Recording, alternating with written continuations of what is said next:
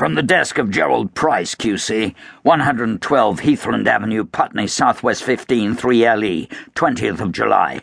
To Michael Larner, 24 Lawson Crescent, Putney. Dear Mike, I felt I had to write to say how sorry I was about Pamela. I know it happened a long time ago. I think I only heard she'd passed away a few years after she actually got the ultimate P45. And I always felt bad I didn't write to you with a bit of the old she was an unrecognised genius sort of thing. We'd all lost touch, had we not? It's taken me yonks to get your address.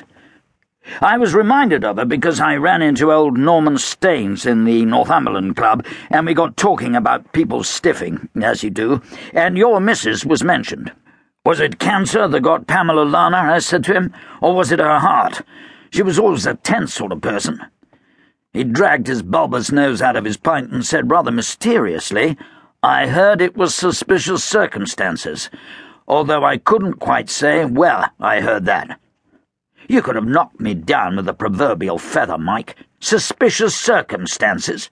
What kind of suspicious circumstances, say I? I'm not exactly sure, says Norman, but there was something dodgy about it.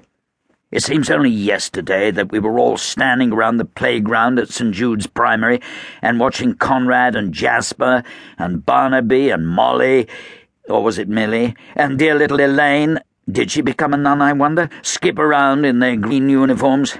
Do you remember Conrad absolutely fucking up as the Roman soldier in the Nativity play?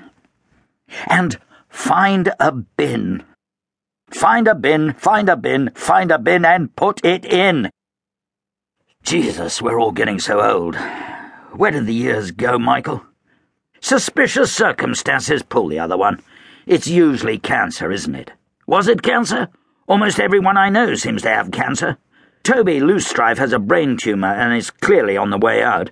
I saw him in the Green Man at the top of Putney Hill the other day wearing a woolen cap, presumably to hide the scars on his bonds, and staring into his beer as if it was about to suggest an answer to the question, what was it all for?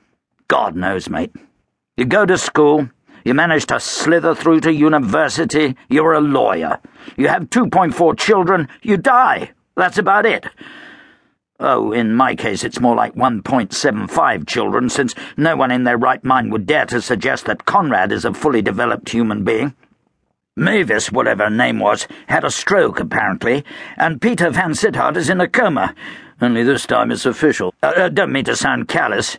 I sometimes feel making a joke is the only way to get through it all. Though don't get me wrong, I'm not about to try to raise a few cheap laughs about the demise of your wife. Although, as you will remember from the old days, Gerald is a man not averse to the cheap laugh. Do you remember the time when I locked St. Johnny Goldsmith in the lavatory at Courcey-sur-Mer? Served the pompous fucker right, and I did let him out eventually. Oh, seriously, Mike, Pamela was a really special person. She was one in a million. She was also well turned out, and the work she put into those children was phenomenal. Norman seemed to think they'd all got into Oxford, which is amazing. Molly was always bright, wasn't she? And Barnaby and Leo, I seem to remember, could read and write Latin from the age of 3. Maybe Barnaby bullied Conrad a bit, but bullying is about the only way to get through to Conrad. God knows what happened to Jas and Josh Goldsmith. Extended prison terms for both of them, I imagine. Dr. John Goldsmith may be a paragon of virtue, but his and Barbara's kids should, in my humble opinion, have been strangled at birth. But Pamela! My God, Pamela! I remember her in the kitchen with Elizabeth knocking up banquet after banquet while we men lounged around and played tennis. She was a very beautiful woman, Miguel. At least she was 15 years ago. We're all getting senile, Mike, and it won't be long before we, in our turn, are being shipped down to Putney Vale Crematorium in a rented saloon. We are still jogging on. Elizabeth is still tormenting the daughters of estate agents at Dame Veronica's, and I'm still doing the old medical negligence. Every time a heart surgeon's scalpel goes wide of the mark, or an anaesthetist tries to take 40 winks in the middle of a bladder operation, it's send for Gerald.